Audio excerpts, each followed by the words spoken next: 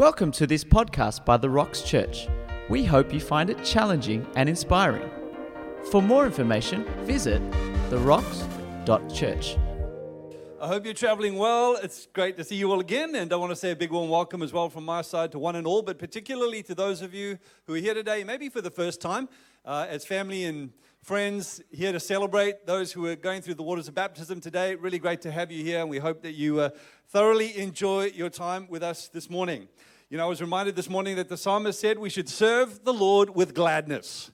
That's the best way to serve God, right? Not with sadness, madness, or badness, but with gladness. So I hope that you feel glad to be here today because it's a very special day, and it certainly is a day for celebrating.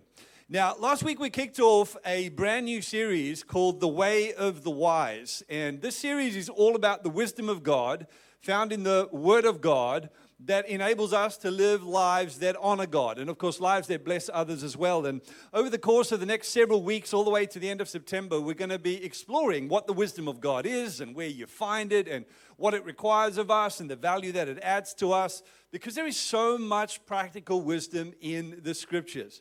But really, the most important thing that we could possibly say about the wisdom of God, and I mean that like quite literally, the most important thing that we could say about the wisdom of God is that in the New Testament, the wisdom of God finds its ultimate expression in the person of Jesus.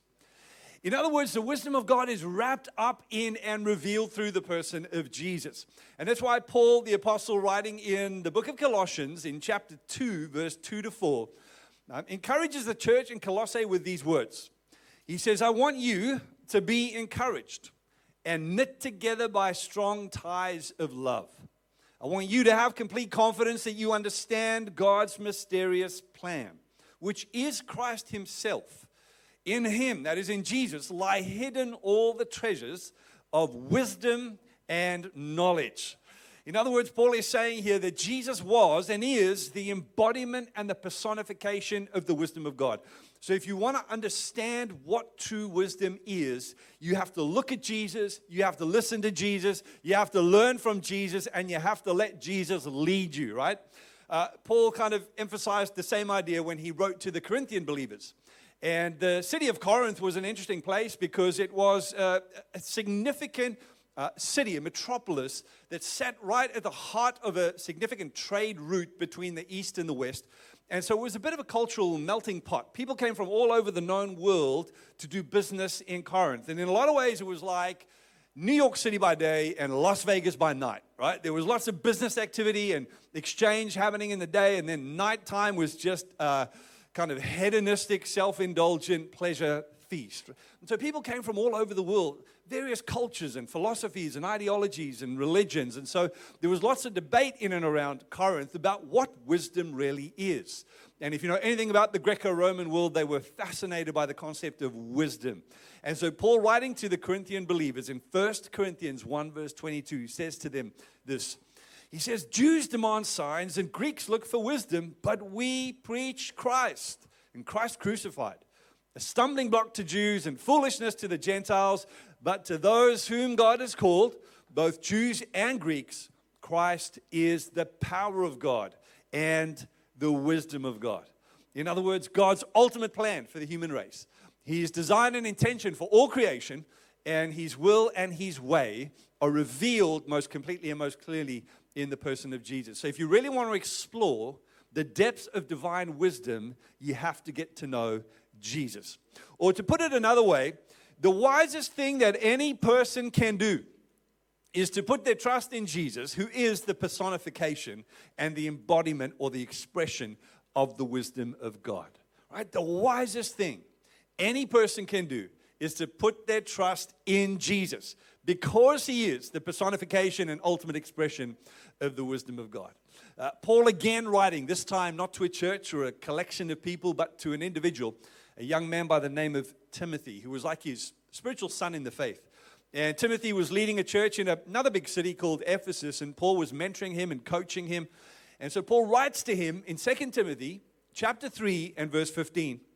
And he says, Timothy, you have been taught the scriptures, the holy scriptures, from childhood.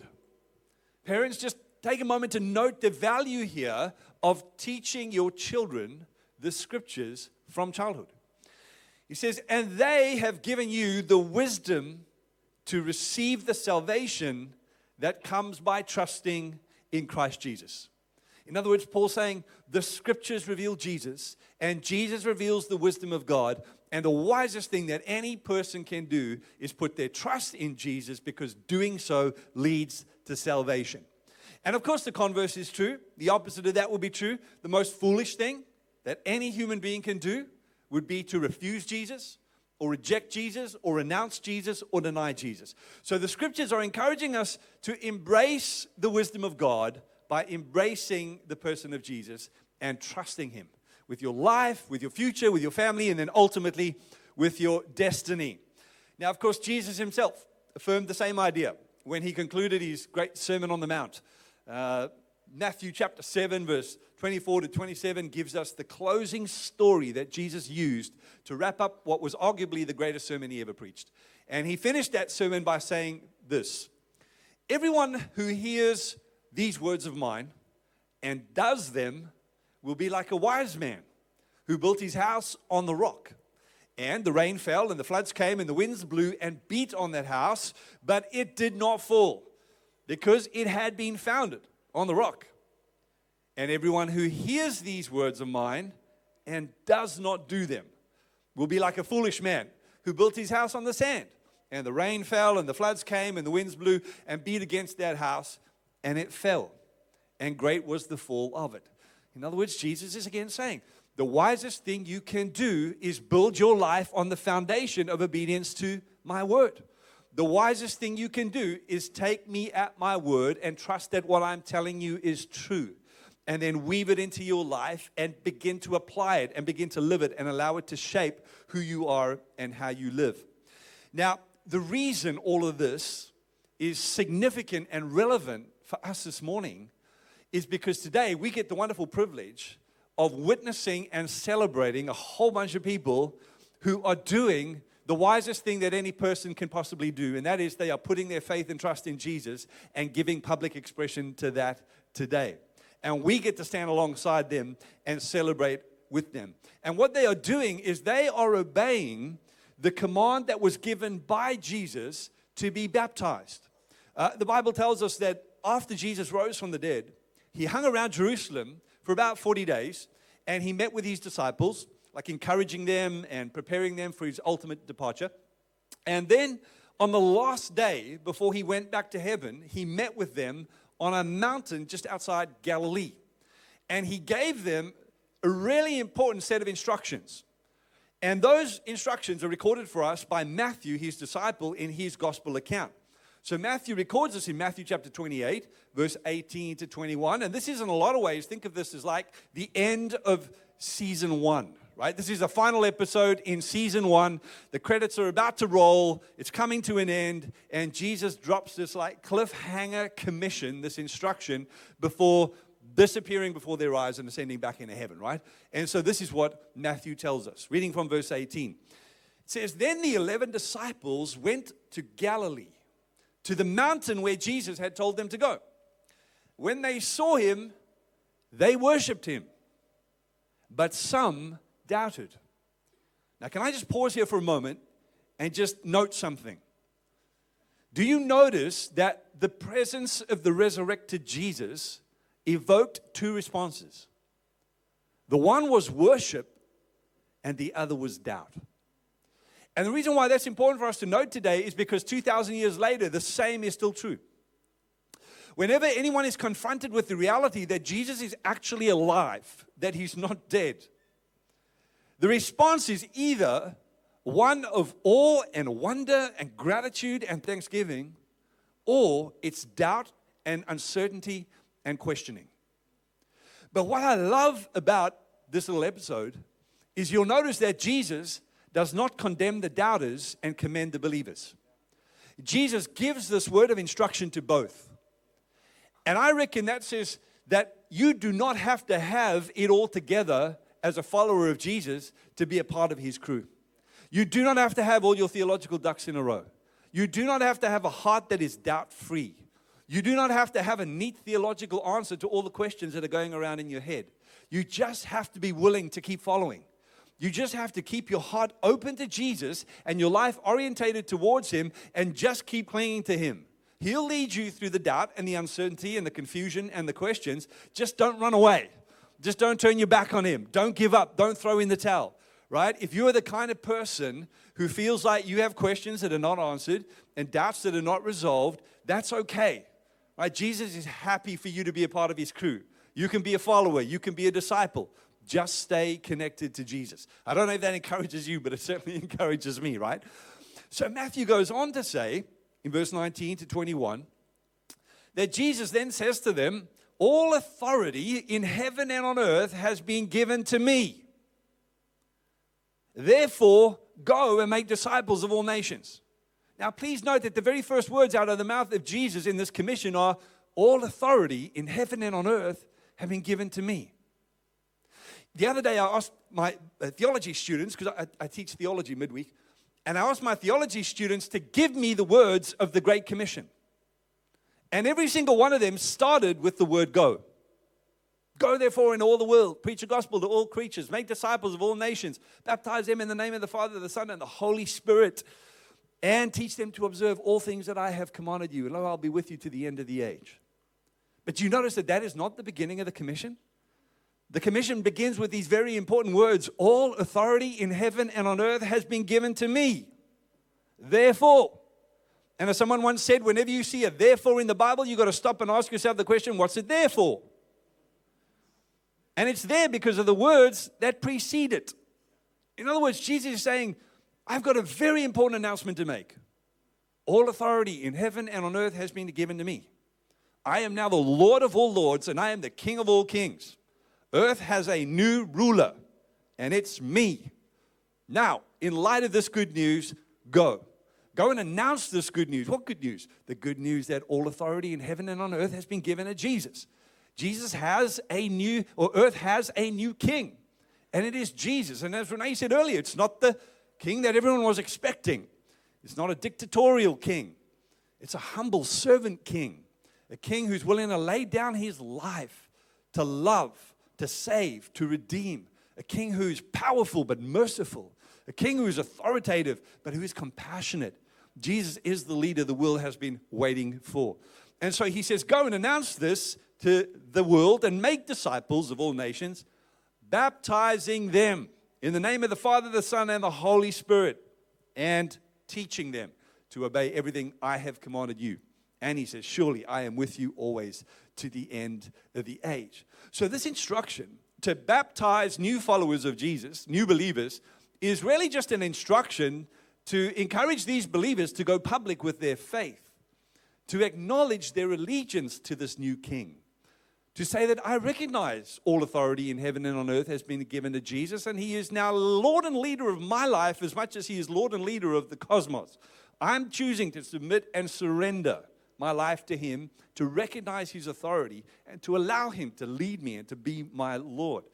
And when you do that, you have to make a public acknowledgement of that. I mean, if you think about it, like anytime something good or new or significant happens to you, you want to go public with it.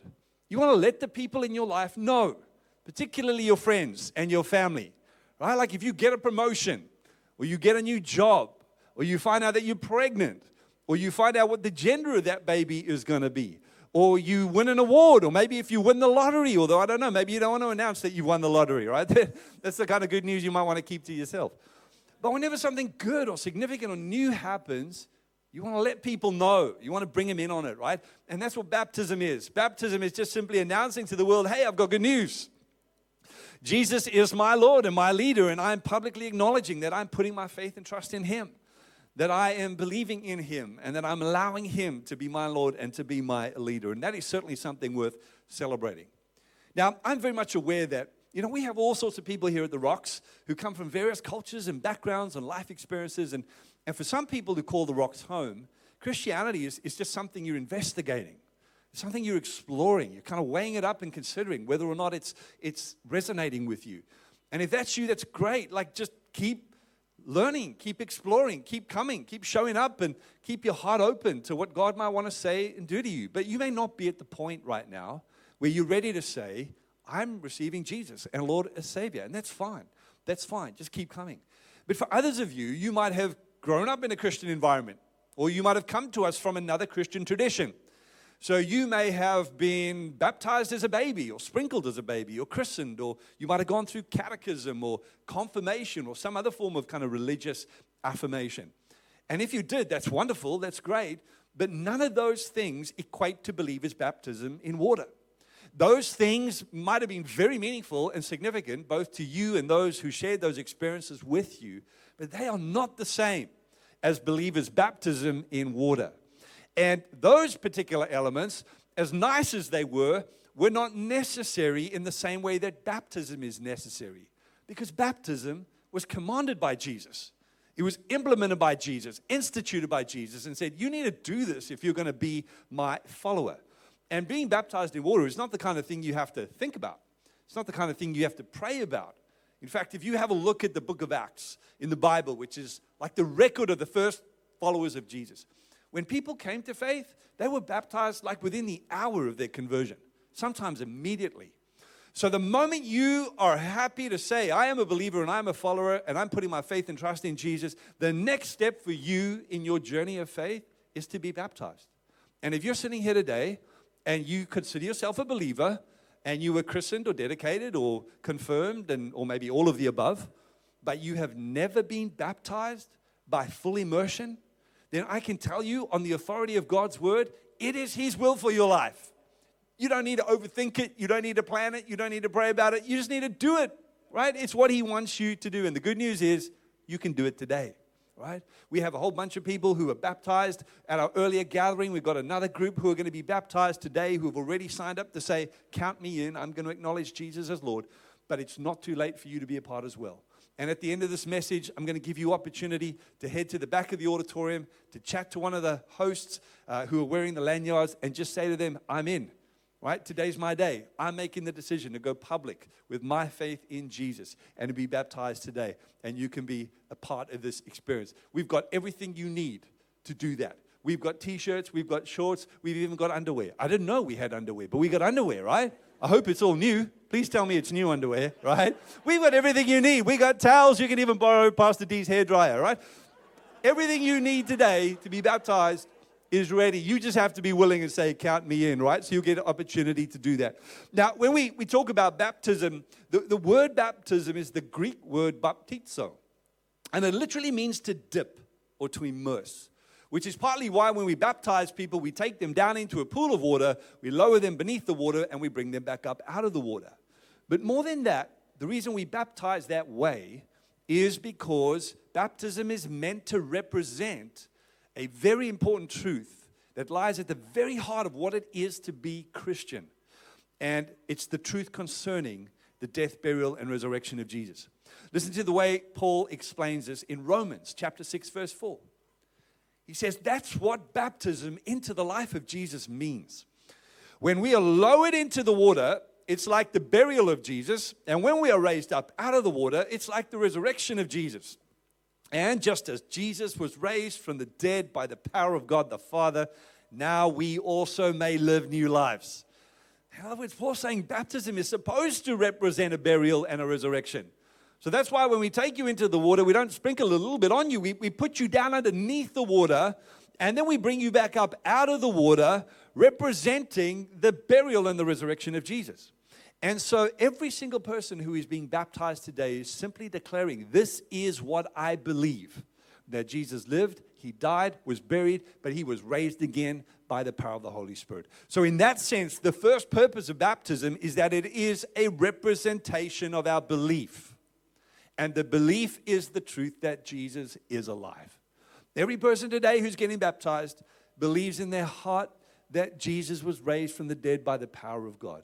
And because He was raised, He now has the power over death, and He has the ability to give the gift of eternal life to all those who pledge their allegiance to Him. Right? Death has been defeated. And even though physical death has the power to take us, it no longer has the power to keep us.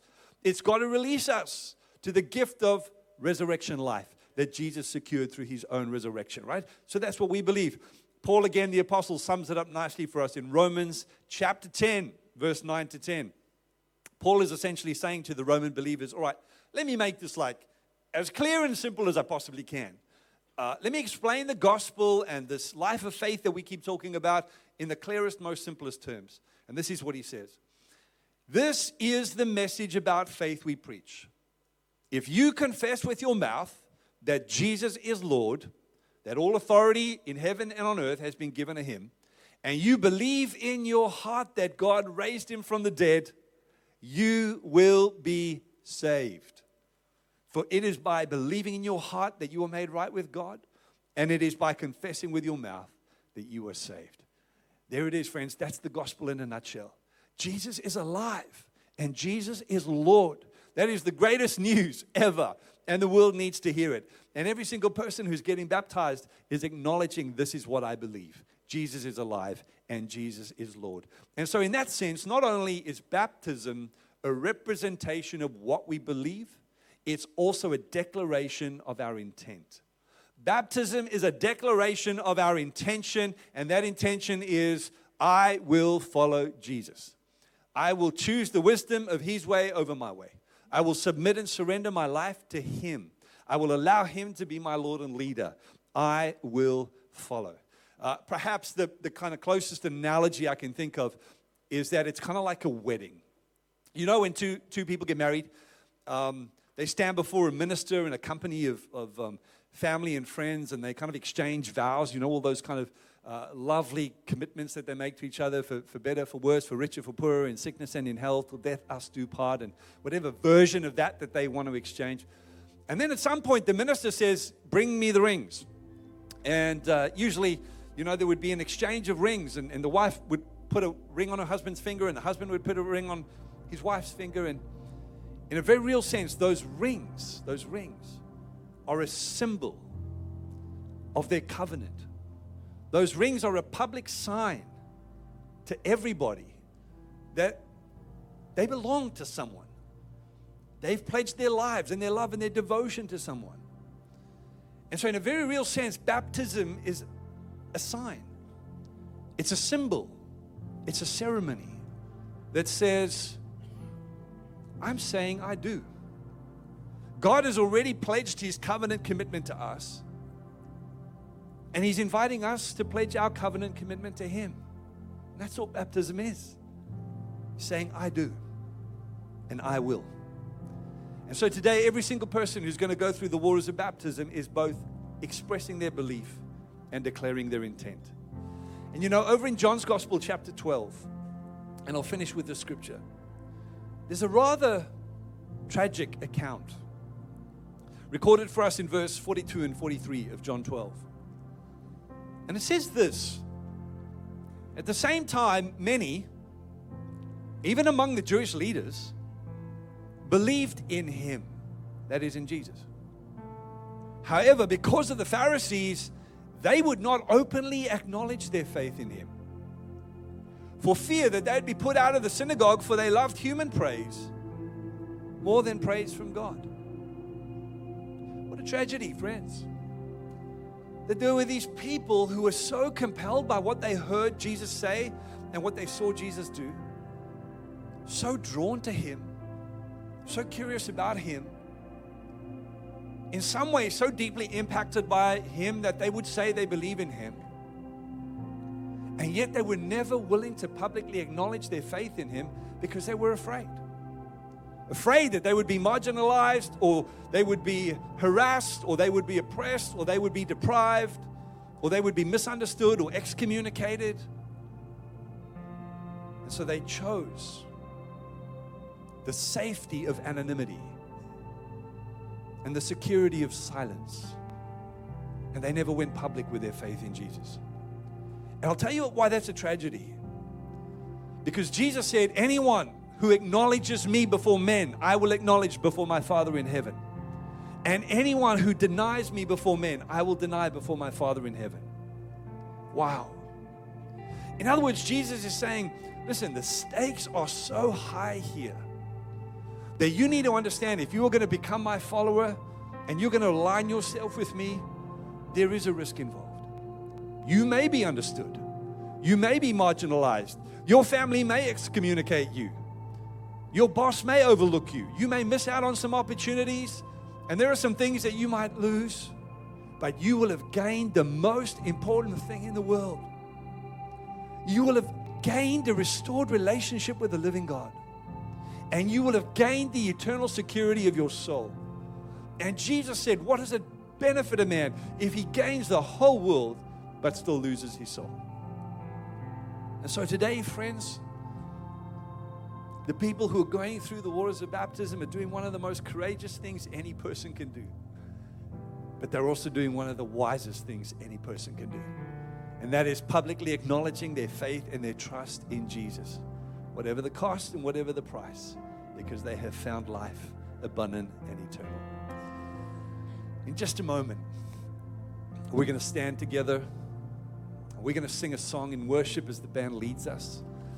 And we're going to get the incredible privilege of witnessing brothers and sisters in Christ go through those waters of baptism. And we're going to celebrate with them, and we're going to show our support. But if you're here today and you've never done it, it's not too late. As we sing the words of this song, just get up out of your seat, head back to the auditorium, tap to the hosts who are ready and waiting for you and say, count me in. Today's my day. I'm going public with my faith in Jesus. And friends, I can't think of a better Sunday to do it, because today is the last Sunday of winter. And next Sunday is the first Sunday of spring. Talk about a metaphor, right? For death and resurrection. I can't think of a better picture of coming out of the death of winter into the resurrection of spring. Spring is all about new life. It's about new beginnings, right? It's about rebirth. Spring is like mini New Year. What a great time of the year to declare your allegiance to Jesus and to experience the gift of new and eternal life. Thank you for listening to this podcast. For more great resources and to keep yourself up to date, head to our website. Visit therocks.church.